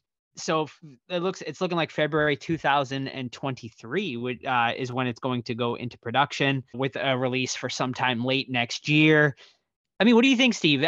I just think like this is like a few years too late. Do people still enjoy I mean, I don't know. I was never a Five Nights at Freddy's guy, but is the demand, I guess, still there for a Five Nights at Freddy's movie? This is too late. This is way too late. They had like a 2-year period where it was really hot, but it's old news at this point. Graphically, it doesn't look great anymore. We've had movies similar to it. We had Banana Splits. We had Willy's Wonderland, of course, with Kevin Lewis, that have very similar vibes to Five Nights at Freddy's. It's too late. They missed the boat. Now, the name recognition will help them a little bit, but I still don't think it's going to be very successful. I'll probably check it out just because I like the subject matter, but yeah, I agree. They should have done this 5 years ago. Mm-hmm. All righty. I put this next one, just 2 more stories, guys, but I put this next one in because we actually reviewed the movie for our Valentine's episode a couple years back, and that is Mark Wahlberg's movie Fear. Well, it has been announced, ladies and gentlemen, we are getting a TV series that is going to be coming to Peacock. So, told from conflicting points of view, the series wrestles with personal demons, hidden agendas, and reframes the he said, she said convention into a twist-filled suspense story about toxic relationships. I don't know. I mean, we'll see. We'll see how it is. I just don't know if you'll be able to capture the same type of magic, I guess, that, Mark Wahlberg was able to bring to this series. Without him, I don't know if Fear will be as successful. But, we'll see what actors they bring in and whatnot. And, maybe it'll be a decent little suspense thriller. This is a weird one. I don't know who the hell asked for this. It's such a weird thing to bring back. I would think to just do something similar and call it something else. I don't know. Like, who's demanding for a Fear project this late on? Does anyone really want to see a domestic abuse film right now? I don't know. When I read this, I was just like, okay, that's odd. We'll see, I guess, but I'm not excited about this at all. Mm-hmm. And for our final story tonight, had to keep it spooky for Halloween and file this one under Steve. Why haven't you bought this yet? As Harridan Vodka has announced their very special Paranormal Reserve vodka for the year, the Annabelle edition, as this vodka has been stirring in the actual Warren Paranormal Museum for the past 30 days. You can buy the bottles for $199 over at shopharridan.com, so you can have your own very haunted bottle of vodka. So, hey, if you want to spend $200 on probably a $10 bottle of vodka just because it was in the Warren Museum for 30 days, go for it. But hey, why not? This is crazy. Would I buy it if it was cheaper and available in Canada? Maybe. But I love how it's like 30 days. Like, that's nothing. It's so, I guess they're desperate for money, but good on them. I'm sure it'll sell. So it is what it is. I'm not a big vodka guy anyway, personally, but I do have some Crystal Head, I always thought that was cool. Mm-hmm. So maybe this will sucker me too one day if ever I see it here. Well, Steve, I should also mention it's limited to 666 bottles. And might I also mention the 666th bottle, which is they're calling the most chilling bottle of all. Please tell me it was in the Annabelle for the very low price. Would you like to guess? $666. $13,000, ladies and gentlemen. Now, so it is packaged in a one-of-a-kind wooden case that is a replica of Annabelle's current confines, and yes, you can purchase it for the low price of $13,000. Now, was this bottle in the case with Annabelle for 30 days, or else it's not worth it? I think that would be what they should do. They should have Annabelle holding the bottle for 30 days. Right. And then maybe. This one was specifically placed directly in front of Annabelle's case. God, that's crazy. Someone's gonna buy it. So it's like I always told people when I used to be in pricing for a long time, and there are two ways to price something. Either very low so that it'll sell, or so high that people start wondering, wow, I might need this because it's so high, because it's a premium product. Even though it's the same fucking thing, there's like this weird price point where people get curious. So yeah. Oh, Joe's just showing me a picture. Oh, come on. There's like a bunch of bottles right in front of Annabelle. Like that one is probably like an inch closer than all the other ones, and somehow jumped $13,000 in price. Yeah. That's crazy. Oh my god. Well, hey, someone's gonna buy it, and yeah, I would maybe consider the $200 one because it's kind of a cool story, and it's not like crazily expensive, but we'll see. That's it for horror news this week. Happy Halloween, everyone. Happy Halloween. All right, everyone. So let's get into our reviews. We're gonna start with The Curse of Bridge Hollow, which you can watch over on Netflix. It's a 2022 film directed by Jeff Wadlow. Halloween comes to life. A Halloween-hating dad reluctantly teams up with his teenage daughter when an evil spirit wreaks havoc by making their own town's decorations come to life. So this is the story of a family who moves to a place called Bridge Hollow. It is a small town that takes Halloween very seriously. It's also a town that is very desirable to people that keep winning awards for being like one of the best small towns in America. So this family gets there around Halloween time. Almost everyone has decorations. They're very, very festive. They meet the mayor, and then all sorts of stuff happen. So finally, the teenage girl, which I think is played by Erica from Stranger Things, now that I think of it. I'd have to confirm that, but yeah, I'm pretty sure that's who she is. So she finds this really creepy kind of turnip pumpkin thing, and then she lights it, and of course, because it looks like kind of a jack-o'-lantern, and that releases a demon that starts putting his essence into nearby decorations that start wreaking havoc on the town. And then it's up to her dad, her friends, and her other people in the town, her neighbor and stuff like that, to stop the curse and figure out how to bring the demon back into his little turnip thing and save the town. So that's basically the synopsis of this movie. Joe, what did you think of The Curse of Bridge Hollow? Yeah, so overall, I thought it was cute. It was a very like Halloween kidsy movie. It honestly gave me Goosebumps 2 vibes in a lot of ways, because it kind of has like a similar plot where the Halloween decorations come to life. But overall, like I thought it was very cutesy. It reminded me of I feel like they were definitely going for a Salem, Massachusetts vibe a lot, because I believe it does take place in Massachusetts too. I noticed some of I'm pretty sure it's Bridge Hollow, Massachusetts or something like that, which I felt like was pretty much a fictional Massachusetts town. So I thought that was kind of cool. There's some really fun moments here. I really loved the Rob Riggle as the crazy neighbor with all the crazy decorations. I love his Walking Dead, Rick Grimes thing going on. There was some good jokes here and there. I did not think, I definitely like Hubie Halloween vibes as well from last year. I do think Hubie Halloween is definitely the better of the two movies, but I think this is definitely a good one to watch with the family at this time of the year. It had some really fun moments and definitely put me in the Halloween vibe. I'm a sucker for family-friendly Halloween movies. I really, really like them. We reviewed a few on the show. Paranorman, one of my favorites. Hubie Halloween quickly became one of my favorites. I just really love movies to take place over Halloween, and this one is right down my alley in that sense. So it's also nice to watch something a little lighter and something that could be good for the whole family. It's not too horror, but it still has some decent scares for a movie like this. So I like all that. I like Marlon Wayans and Kelly Rowland, who play the parents. And yes, the girl is Erica from Stranger Things. I just thought of it now as I was talking about it. Wait a minute, I think that was Erica from Stranger Things. So I really like the feel of it. I like that everyone has decorations. I wish my neighborhood was as decorated as this town.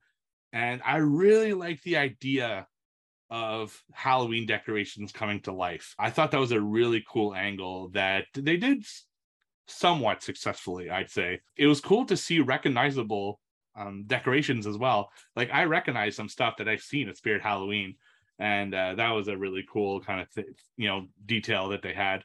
What I think I didn't like as much is some of the dialogue and the jokes didn't really hit with me. There are some dialogue choices that were kind of cringy and kind of like, okay, that's, I don't know about that. It's not very funny, or that's not really, advancing the plot much, or they were overacting in certain situations and stuff like that. Particularly Marlon Wayans' character. I think he was good in some scenes, like really funny, but maybe a little too over the top in others, especially near the end. But I had fun watching it. The variety of monsters, the action scenes, like the scenes where it's Rob Wiggle, right? The neighbor, his action scenes with the zombies. And then later we had the spiders, and we had the zombie football players as Marlon Wayans goes after them with the chainsaw and stuff like that. There are good scenes in this movie that I enjoyed, and overall I enjoyed it. I thought it was cool. Yeah, I mean, this is like a pretty basic one. There's not like a ton to talk about on this one, but I did like the whole like backstory in this one with what is she, like a witch or something like that kind of lived in the house. And yeah, I liked Tulip, is that what it was, kind of, or whatever it was, thing that was really cool. Yeah, I mean, it was just your basic little family Halloween movie. Yeah, I mean, I don't really got much else to say about it, Steve, unless you do. Yeah, what you think of the design of some of the Halloween decorations that attack, particularly the kind of final boss with the giant pumpkin head, and he almost looked like the Headless Horseman, but with a giant pumpkin head on top of him, like his suit did. I loved it. Yeah, so you like that? I loved it. I thought that was fantastic. I loved that design. But most of the design, like the things, the little like cats, the flat cat that was running around at one time was really funny, really cute. But yeah, that like main pumpkin guy at the end was awesome. I loved the scene with the spiders in the old folks' home. I thought that was hilarious. Yeah, I mean, it's just like a lot of like memorable scenes. I don't know. It just like, I thought it was like good, but there was just something, I guess, missing for me to make it like great. And I mean, I really can't put my foot down on what exactly it was. Maybe I just didn't, I wasn't connecting with the characters as much in this one or something like that. But yeah, I don't know. There was just something like missing for me to make this like a year-round Halloween tradition. But I still really enjoyed it, and I would still watch it again for sure. But yeah, I don't know. How do you feel about that? Is this something you would like make your like a year tradition for you?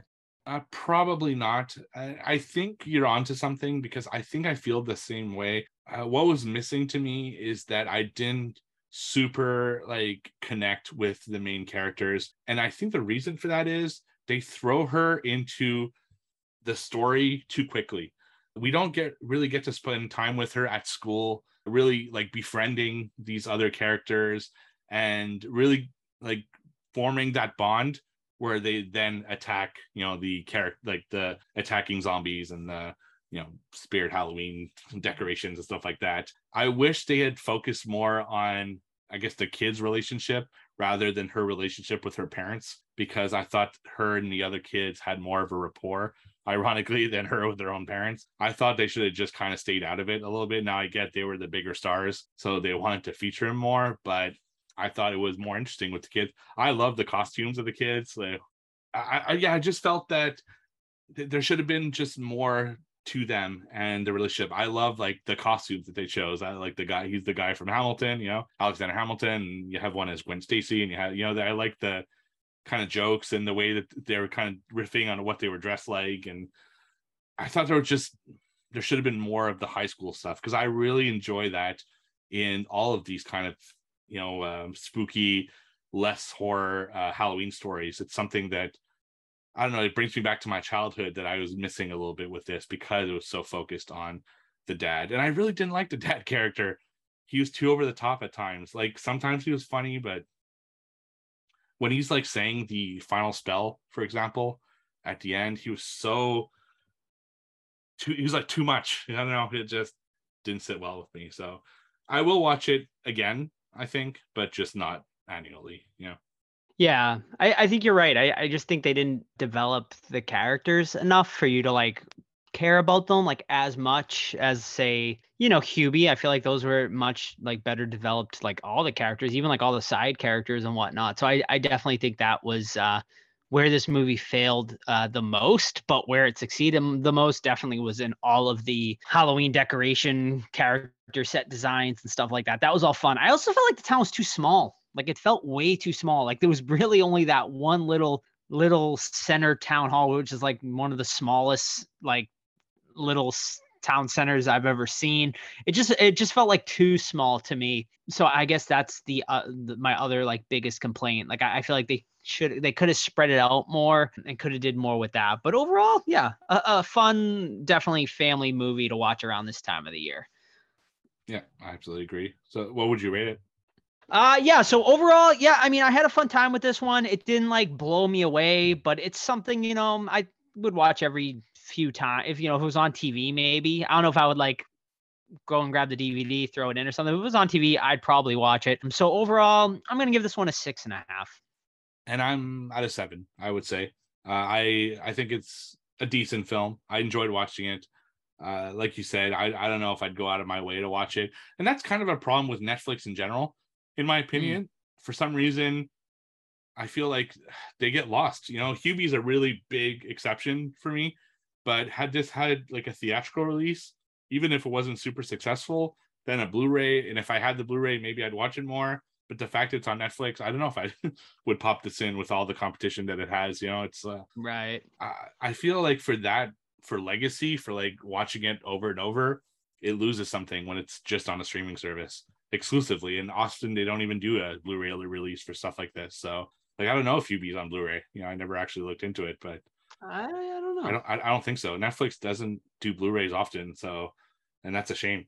That kind of hurts from its future potential, in my opinion. But still, I think you should watch it if you like spooky kind of intro to horror movies. I think this is a very good one to start with. It is a little bit scary, maybe for children, if they have arachnophobia or they have like different fears and stuff like that. It's maybe a little bit too much, like a not early teen, maybe like 10 to 12 would be a good age for this, I think. So yeah, it's awesome. Okay, very cool. Speaking, I should also mention, since we mentioned Hubie Halloween, is that we had a little bit of Halloween Inception collision of two movies, as actually Omri Katz, we did a photo op of him underneath the Hubie Halloween lights in Salem Common. So you'll be able to see those pictures. We'll post them up on our Instagram. We might actually have that one from an unprofessional standpoint. I think Steve might have took that. I think I might have added it, so you'll be able to see it over on our Instagram or Facebook, or I think Instagram and Facebook. I didn't post it on the Twitter, but you'll be able to see it there. So kind of a fun little two Salem Halloween movies colliding together in that one photo. So that was kind of fun in of itself. But all right, Steve, let's get into Hellraiser now. All right. Hellraiser 2022, directed by David Bruckner, which you can find over on Hulu, I believe, in the US. A young woman struggling with addiction comes into possession of an ancient puzzle box, unaware that its purpose is to summon the Cenobites, a group of sadistic supernatural beings from another dimension. So this story starts off with a guy. He's at a party and he meets a woman there, and he's like very impressed by the guy who lived there and his house and everything. And he finds out that the woman actually works for that guy, and she says, "Oh, I could introduce you to him. I'm sure he'd love to meet you." So he goes to do that, and she brings him into this big room that has a bunch of ancient artifacts kind of in boxes, like a museum. And he sees in the middle there's one box that's uncovered, and it is of course our infamous box from the Hellraiser series is sitting there. So he takes it, he gets cut by it, and then the man comes in and explains what the box is, says it's a puzzle box. And all of a sudden, these chains start coming out of nowhere. The walls open, and that guy is promptly killed by a bunch of Cenobites. And you come to find out that that man wants the final wish that you get when you open, I think it's all 7 of the victims, bring you to the final level where you can get a gift from God. Movie picks up 6 years later. where a woman is with her boyfriend and she's having trouble with money and stuff like that, and maybe on drugs, and has a whole problem. She lives with her brother. Yeah, so she goes with her boyfriend and they go to steal the safe, and inside the safe they find the puzzle box, and of course they take it because they think it's worth some money. But as she starts like playing around with it, she gets cut, and the Cenobites come up to her and say, we're going to give you a chance to live, but you have to give us victims. So her job essentially is to find victims for the Cenobites so that, they can continue on with what they want to do.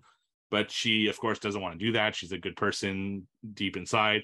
So as she's trying to figure out the box, people in her life start getting stung by this box, and they start getting killed by Cenobites as it gains its shape. And then it leads her to that original house, which is built almost like a big prison. It's got like these crazy metal contraptions that can open and close with buttons inside the house. And she realizes that the guy is once again waiting for the 7 victims so he can have another wish, because it seems his first wish did not go the way he had planned. And that's kind of where the story takes us. So, Joe, Hellraiser 2022, what did you think of this one?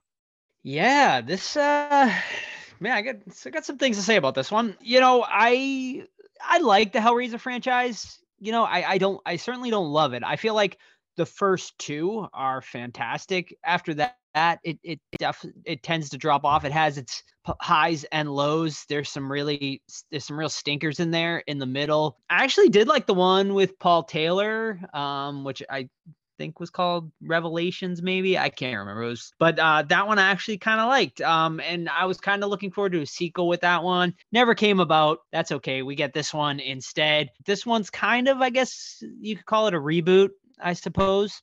And overall, I enjoyed this one. I thought this one was definitely the best one since the second movie, for sure. There's a lot of interesting stuff here. I thought the Cenobites all looked really cool. I loved the designs of all of them. It was different. They didn't try to exactly copy the original, but like was close enough that, you're like, okay, like they look similar, but kind of did somewhat of their own thing. Plus, like they did some really like extra cool things with the torture and stuff like this. I do think they could have went more. Like, I think they could have went crazier for sure. Like the first couple movies there. Like, I think they definitely could have notched up on the gore. I think they kind of held back a little bit, which was a little disappointing. Where this movie definitely lacks, though, is for sure the story. Like, I feel like it drags at times. I feel a big problem is our main character being pretty unlikable. Like, she's not really like a great person. Like, I understand like she's trying to recover, but she keeps falling back out. Like, which is like interesting, right? Like, in its own sense. But like, I don't know. Like, it was a weird. She's a pretty shitty person most of the time, so it's kind of hard to root for her. I caught the twist like a mile away with the boyfriend character there. Like, I knew that was coming like all day. I thought it was so predictable. Yeah, I liked the main guy, or the creepy dude who kind of like lived in the walls there, who that was hiding. Like, I felt that was pretty obvious too. Like, he didn't die like in the beginning there. I felt that. So I just felt like the story was certainly lacking. Like, I felt it was pretty predictable, not super interesting, but the Cenobites make up for it because when they're on screen, it's great. There's definitely some good gore scenes. They could have did more for sure. But overall, I thought this was pretty cool. And I got a few other things to say, but I'll let you go, Steve. Yeah, I agree. I feel the same way about the Hellraiser series. I like some of the first ones, and I like some of the titles in them. I find some other titles are overly too complicated and just go a little bit too crazy. But this one held back a little bit, kind of rebooted the franchise. It really felt like it was rebooting the franchise, which was both something good and bad about this one. The story is interestingly both really simple yet very complicated, because they're trying to reintroduce all of the rules of the puzzle box and the Cenobites, what their deal is, kind of trying to bring everything to a new audience. And that kind of slows the movie down for people who've seen the other Hellraiser movies. And that's kind of a problem. I agree with you. I didn't like the hero characters at all. So when I don't like the hero characters, I don't care about their fate. And that's a problem when you're watching a horror movie, if you don't care about the fate of the heroes, because it's like, they die, whatever. It's just, I was actually excited to see them die, to be honest, because when the Cenobites would come into play and you would start seeing kind of the body horror that they had, and it would show the way that they would kill the characters over over the course of the film. That was the highlight of the film for me, is when the Cenobites showed up and killed the victims. I actually felt gypped when they would take that away from us. For example, the woman who worked for like the main guy, I forget his name. You see her 6 years later and she's got like stage 4 cancer and she could barely breathe and stuff like that. And the Cenobites, it's one of the first people we see getting killed by the Cenobites, but they take that away. They just cut before she gets killed. And that sucks. Like, why not show that?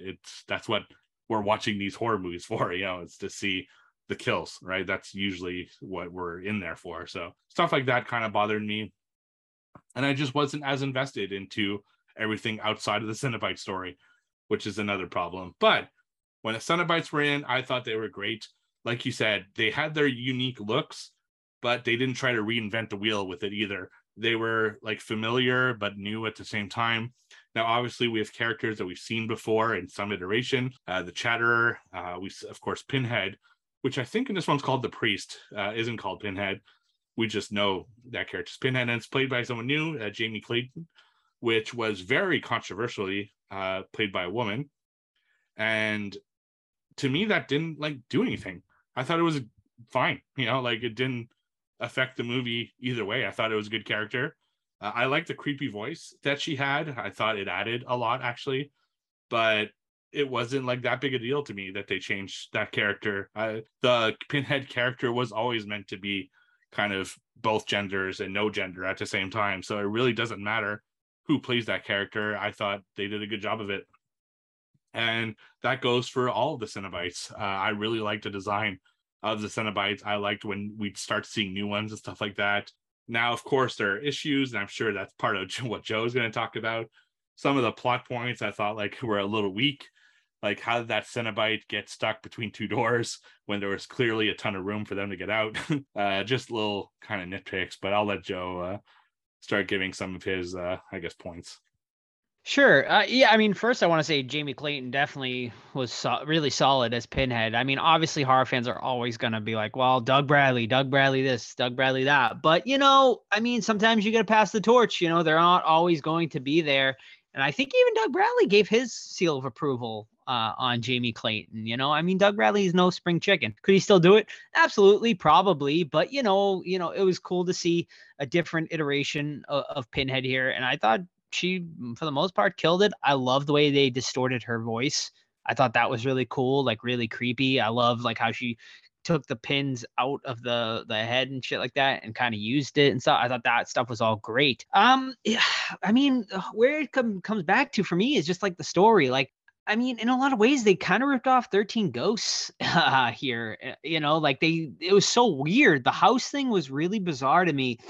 That he built it to kind of trap the Cenobites and stuff like that. And I'm like, okay, but this has been done before, So I was like, okay, that's kind of bizarre. I wasn't really feeling that whole thing. And it just, I don't know, I just didn't think it was all that interesting. I think they could have did something cooler with that guy. And I really like that actor. I can't remember. I know him from ER best. I know he's done a bunch of other stuff too. And I mean, I like that actor, and I think they could have done more with him. The story to me, it's just to me at the end of the day, it just all comes down to the story. And it was just, this could have been one of the better movies of the year had this been a really solid story to go with the great design of the Cenobites and some pretty cool imagery and gore. But yeah, it just unfortunately missed the mark on one of the most important parts of the movie.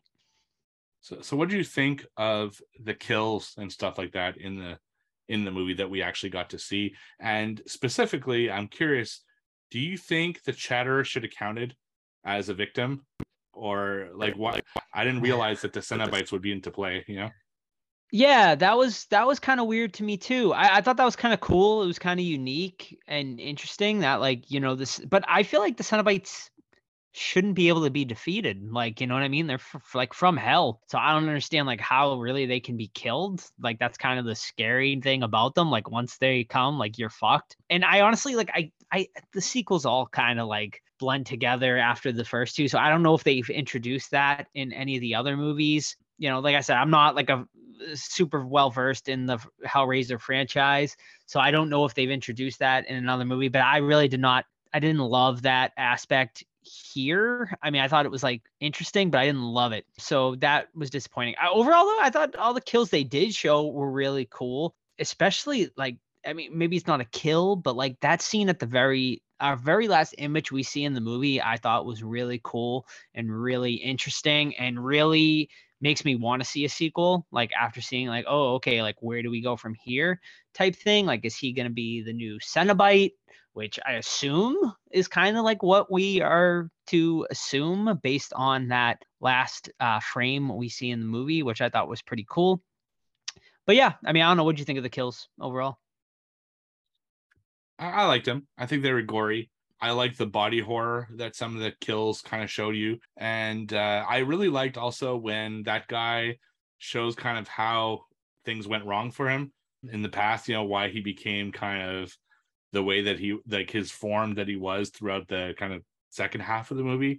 And I love that transformation at the end into what I'm also assuming is a Cenobite. That was definitely kind of the highlights in the movie. And the design of the Cenobites were also really creepy and good body horror. I like the way that they did those as well. There was some really unique designs, but also familiar, like we talked about before. I like the kill in the car. I thought was really cool, and yeah, I dug it. But I also agree that killing the Chatterer rubbed me the wrong way. I don't know. I really feel like the Cenobite should have been off limits for things like that, or at least not counted towards one of the victims. I'm also bummed that we're not going to see the Chatterer again, unless we will, but I hope so, because that's one of my favorite ones. It's just like such an iconic Cenobite that, you know, I don't know, that they should have killed that one. And something about Pinhead that I really liked, there was actual pins as opposed to like nails, right, from the original Hellraiser. So kind of lived up to the name more, even though they weren't called the Pinhead in this, they were called the Priest. So I thought that's interesting as well. Yeah, for sure. What did you think of? Did you catch on to the boyfriend being like part of the whole like master plan there with our main villain guy there? How he was hired essentially to, I guess, befriend or get into a romantic relationship with this girl in order to get her, I guess, to, you know, get into this box essentially to find the puzzle box. I saw it coming, I'd say like midway through the film, like when they were at the house and stuff like that. But having rewatched it, because I didn't remember it super well because I had watched it like weeks ago, I watched it again today, and you do see that he's in and on it from the beginning. You know, how he makes them go to that warehouse and specifically steal what essentially is the puzzle box, right? So yeah, I mean, they planted those seeds really early, but I only caught it, I'd say, midway once they actually got all to the house at the same time there. So yeah, and I didn't like that either. It just, I don't know, it seemed a little far-fetched to me. Too convenient, like, you know. And I mean, I thought the puzzle box was awesome in this movie, though. Like, it was way cooler than I remembered it in some of the other iterations of the franchise. Like, it was really its own character in a lot of ways in this movie. The way it moved and the way it came out and stuff like that. The way it absorbed the blood and stuff. I thought it was really, really cool. Really awesome. That first kill, too, was really cool, too, when the guy goes in, when they're having that Eyes Wide Shut style sex party going on there. I thought that intro was really cool. So yeah, no, anything else, Steve, before we get going? No, not really. You know, I did really like the movie. I thought there are a lot of good things about it, but I feel that there are some things they could have done better. And it wasn't a deep film, you know. Sometimes when we review these movies, you know, we have some really deep discussions about meanings and stuff like that. I felt this was pretty straightforward film, but like I said, it was weird. It was this weird thing where it was like too simple but too complicated at the same time. Simple concept, very complicated execution is how I would best describe it. Also very convenient how she has all this material that explains everything, so there are constant exposition dumps throughout the film where they just stop the action so she can explain the history of the Cenobites and how the box works and all that stuff, which was very convenient, that she knew like basically everything through material that was so easily available to her. But still, overall, I think I enjoyed it. So yeah, that's all I have for the movie. All right. I would rate this like a 6.5 out of 10. I did enjoy it. I thought it was a solid film, but not one of my favorites of the year. And I did watch it twice for the review. Had it not been for that, I don't know if I would have watched it again. I really have no desire. It was good, but it's not something that I'd want to pop in again. You know, maybe if there's a sequel, I'll watch it again just to kind of refresh myself. But other than that, it just came and went, and that's it. Mm-hmm. Yeah, for me, like, I thought it was the best since part 2, which says a lot. I mean, because there's a lot of movies in this franchise. They did something a little different, with the female Pinhead and all that. I thought that was all really great. I think with a better story, like I said, this could be a better movie. And that's why I am excited that for that to see a sequel. And I think we probably will see a sequel for this franchise or this new reboot iteration here. So, and I'd be down for it because I liked pretty much everything else other than the story. So I think if they can improve that, I think we are on our way to potentially the Hellraiser franchise returning to its early glory. And I mean, I think that's what we all hope for as horror fans. So overall, I'm going to give this one a 7 out of 10. I thought it was pretty solid. Could have been better, absolutely, but decent, pretty good for what we got. Yeah, it's crazy that this is another Disney production, between Prey and now Hellraiser. It's just crazy to me that Disney's making all these horror franchises come back to life. All right. Absolutely. Mm-hmm. All right. Well, I think that pretty much wraps it up for this week.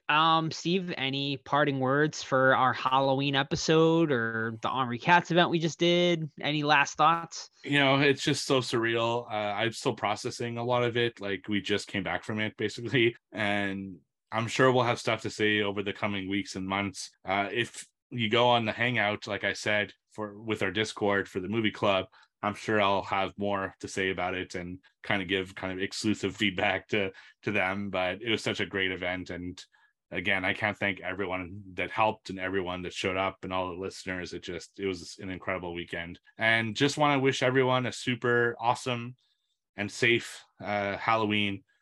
This is the holiday for, a podcast like us. This is our day we live it all year round, but this is the actual day that we can kind of do all that spooky stuff, and everyone joins in with us. So I wish you all the absolute best Halloween.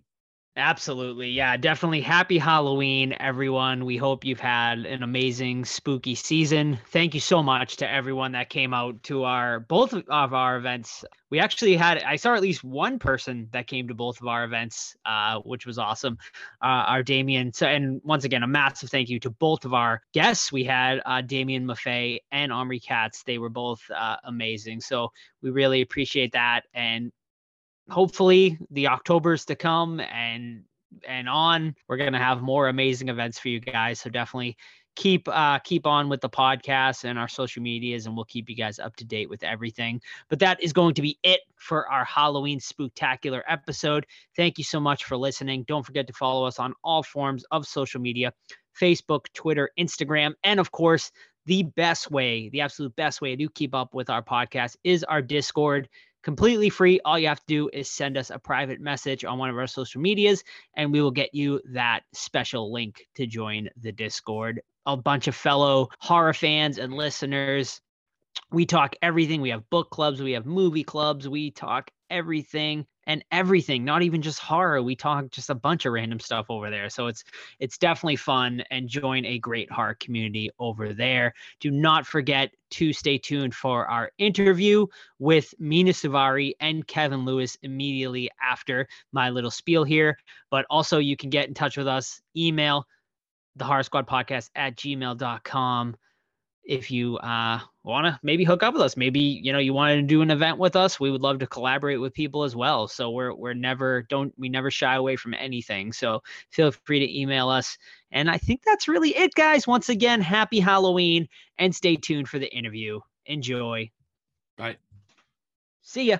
Hello, everyone, and welcome back to the Horror Squad podcast, where today we are joined by two very special guests. Their new movie, The Accursed, is now available in select theaters and also video on demand.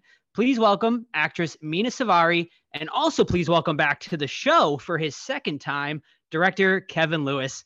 Guys, thank you so much for joining us. How are you both doing today? Thank you for having me. Thank you. Awesome. So, Kevin, why don't you start out by telling the listeners a little bit about The Accursed and what it's all about? Okay. So yeah, the story is about a young nurse who gets a phone call. Her mother died, and she's kind of grieving, and she gets a phone call to be a caretaker to this older woman. And she takes the job to try to get the whole thing with her mom off her mind. And she finds out later that it was all planned. There was a little diabolical plot going on. So, yeah. All right, awesome. And Mena, can you tell us a little bit about your role in the film and how you got involved and how it was to work with Kevin as your director? Oh God, amazing. I mean, would you say that Alma's a little bit of a mastermind in a way? Yeah. Yeah. Yeah, I mean, Alma, she's just a woman scorned with a broken heart and looking for some hope. And she's just all out of control, and it doesn't work out in her favor. But I've been a huge fan of this genre my whole life, and I was just really excited based off of that, and obviously Kevin. And it felt like one of the more intense scripts I've ever read, and this type of role. But I was also just as excited to accept that challenge. So. Now, Kevin, this film is quite the juxtaposition from your last film, Willy's Wonderland. As a director, do you have to get into a different mindset when doing, a more serious horror film like this, as opposed to the craziness that was Willy's Wonderland? It's interesting. I mean, every movie is its own, its own unique. I always look at films as like snowflakes. Everyone's different, right? So for me, it's like, yes, you have to have the sensibilities of it, but it's what the narrative, needs, what it calls for. So this had some similarities in Willy's in the fact that it was, it's got some fantasy elements and stuff like that, but I was definitely trying to make a more of a grounded movie, more of a kind of movie that dealt with some more serious issues than beating up animatronics. And I was just excited about the characters and the themes of the mothers, sins of the mothers visiting to their daughters, that really got me excited about telling the story and about regret and grief. So yeah, all that combined. And I was just excited to do a different side of me on this movie. For me as an artist, to me, you always want to push yourself and challenge yourself. And I want to do a little more darker, sinister movie. And I thought this was just the perfect one to do it with. And of course, working with Mena, she was the perfect person to work with on making this movie happen. Just like Nick was with Willy's, Mena was instrumental on this film. So thank you so much again, Mena. Oh my God, I adore you. I just loved how our first talk was really about life, and that's what was so beautiful. Yeah. It wasn't about like, okay, like this is what he need from you, and like the money and the budget and like all this stuff. Yeah. That's there all the time. It was just like, he's such a great person. I mean, I knew that was just a win from the beginning. Yeah, no, absolutely.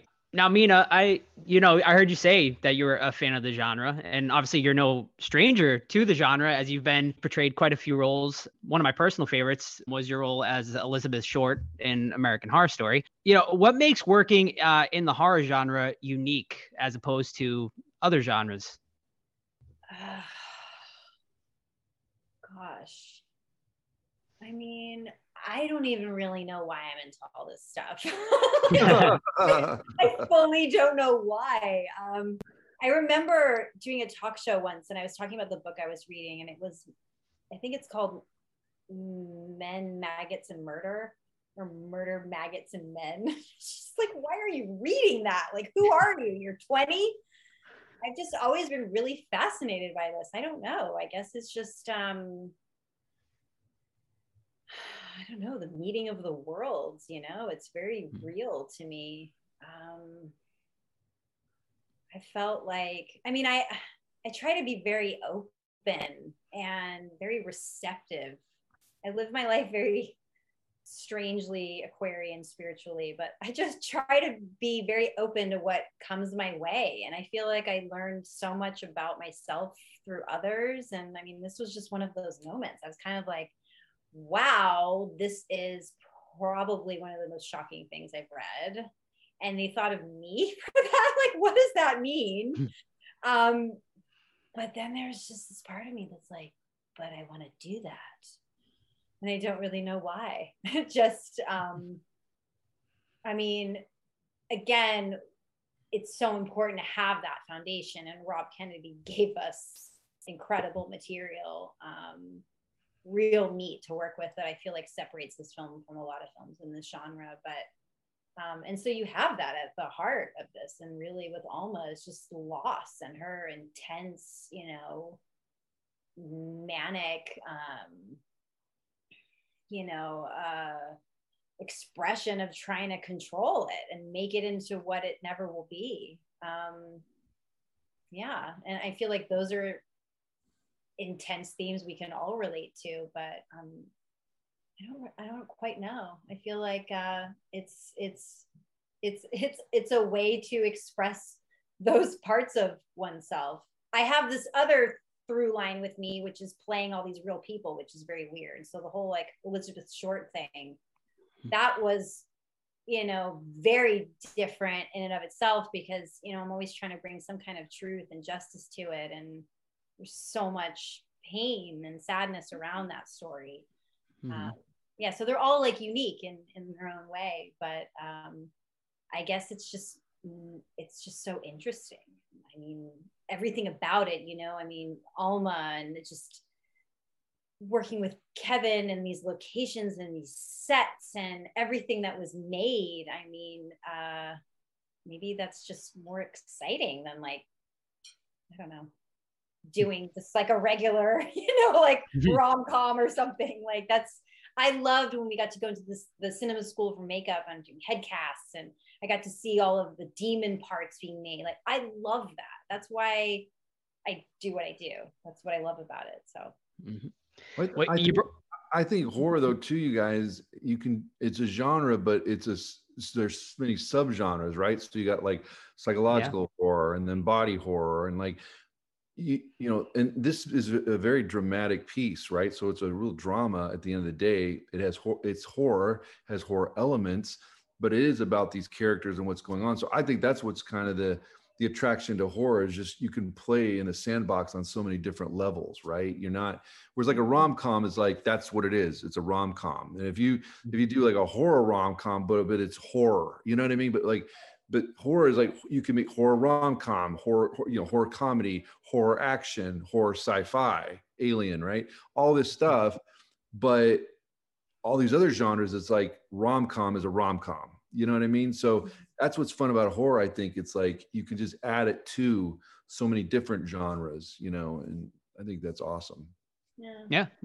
No, absolutely. Now, going back to the Occurs, there are some really solid scares in this movie, and I'd like to hear, you know, from the both of you, what do you think makes a scare most effective when in a horror movie? You know, especially you, Kevin. You know, when trying to craft a scare as a director, you know, how do you go about, you know, making it the scariest? You know, it's kind of cool you asked that, because when we started making this film, I would talk to all the actors, the cast, and Mena, and I'd say, hey, what scares you, right? What, you know, because I am very into that whole psychological of the idea of like what makes someone tick, and something that maybe scares you doesn't scare me, right? And so what does that? I did that on Willie's too. Like, why are we scared of these animatronics? Like, why is it, you know?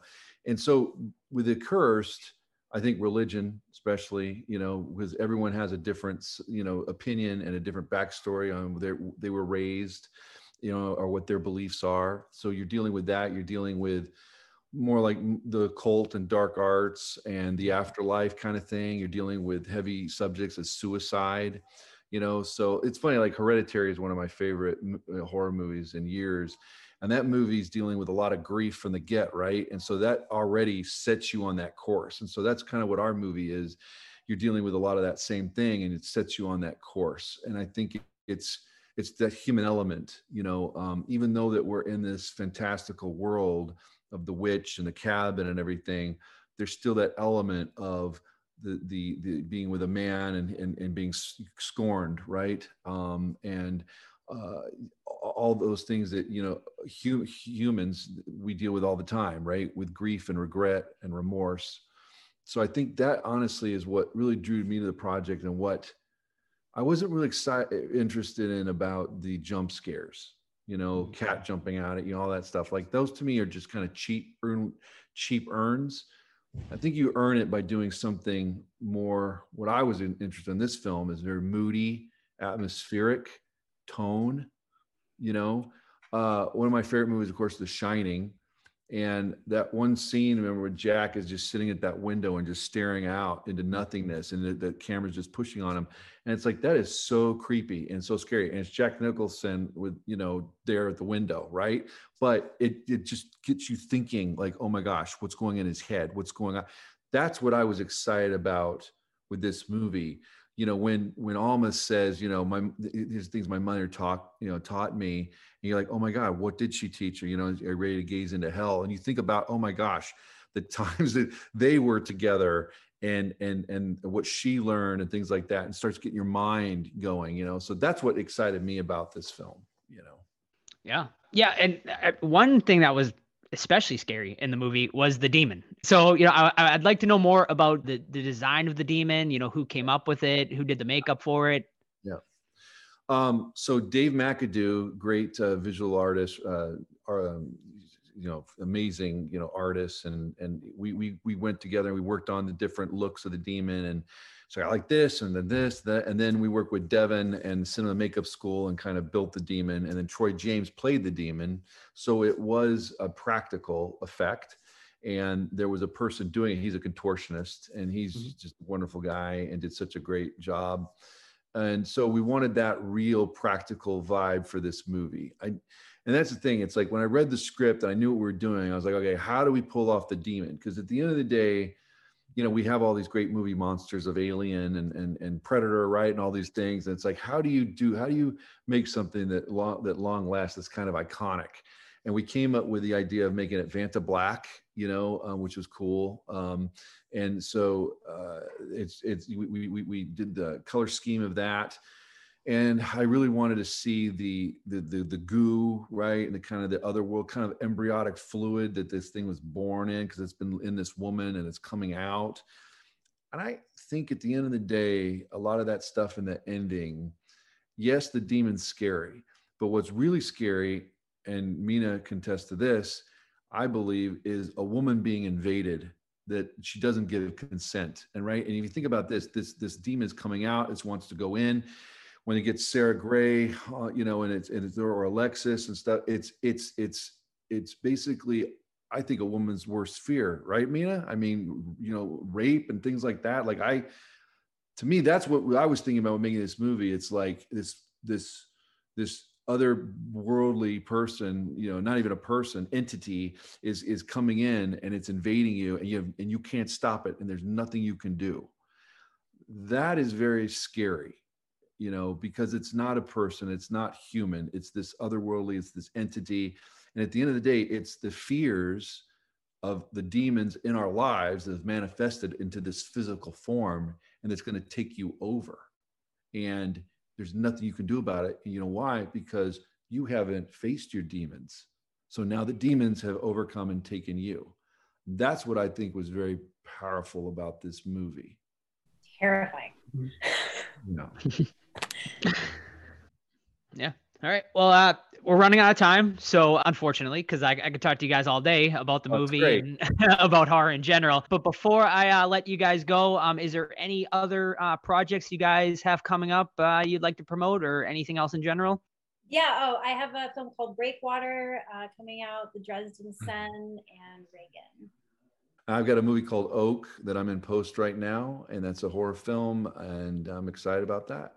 So awesome. Well, we definitely look forward to seeing everything you guys got coming out. And everyone, make sure you go and check out The Accursed, which is now streaming video on demand. Thank you so much, guys. Appreciate it. Thank you. Thank you. Have a good weekend. Bye. Oh, you too. Bye.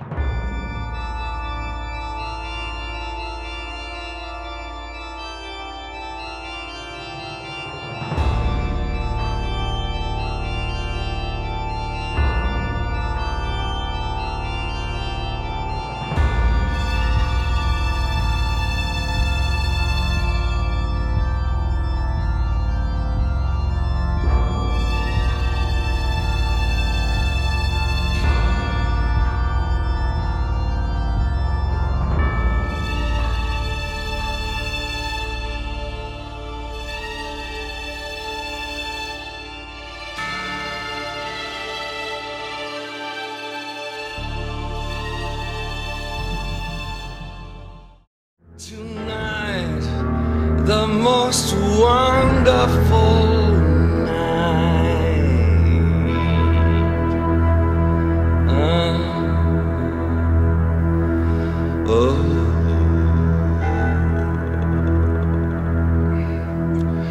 And I hear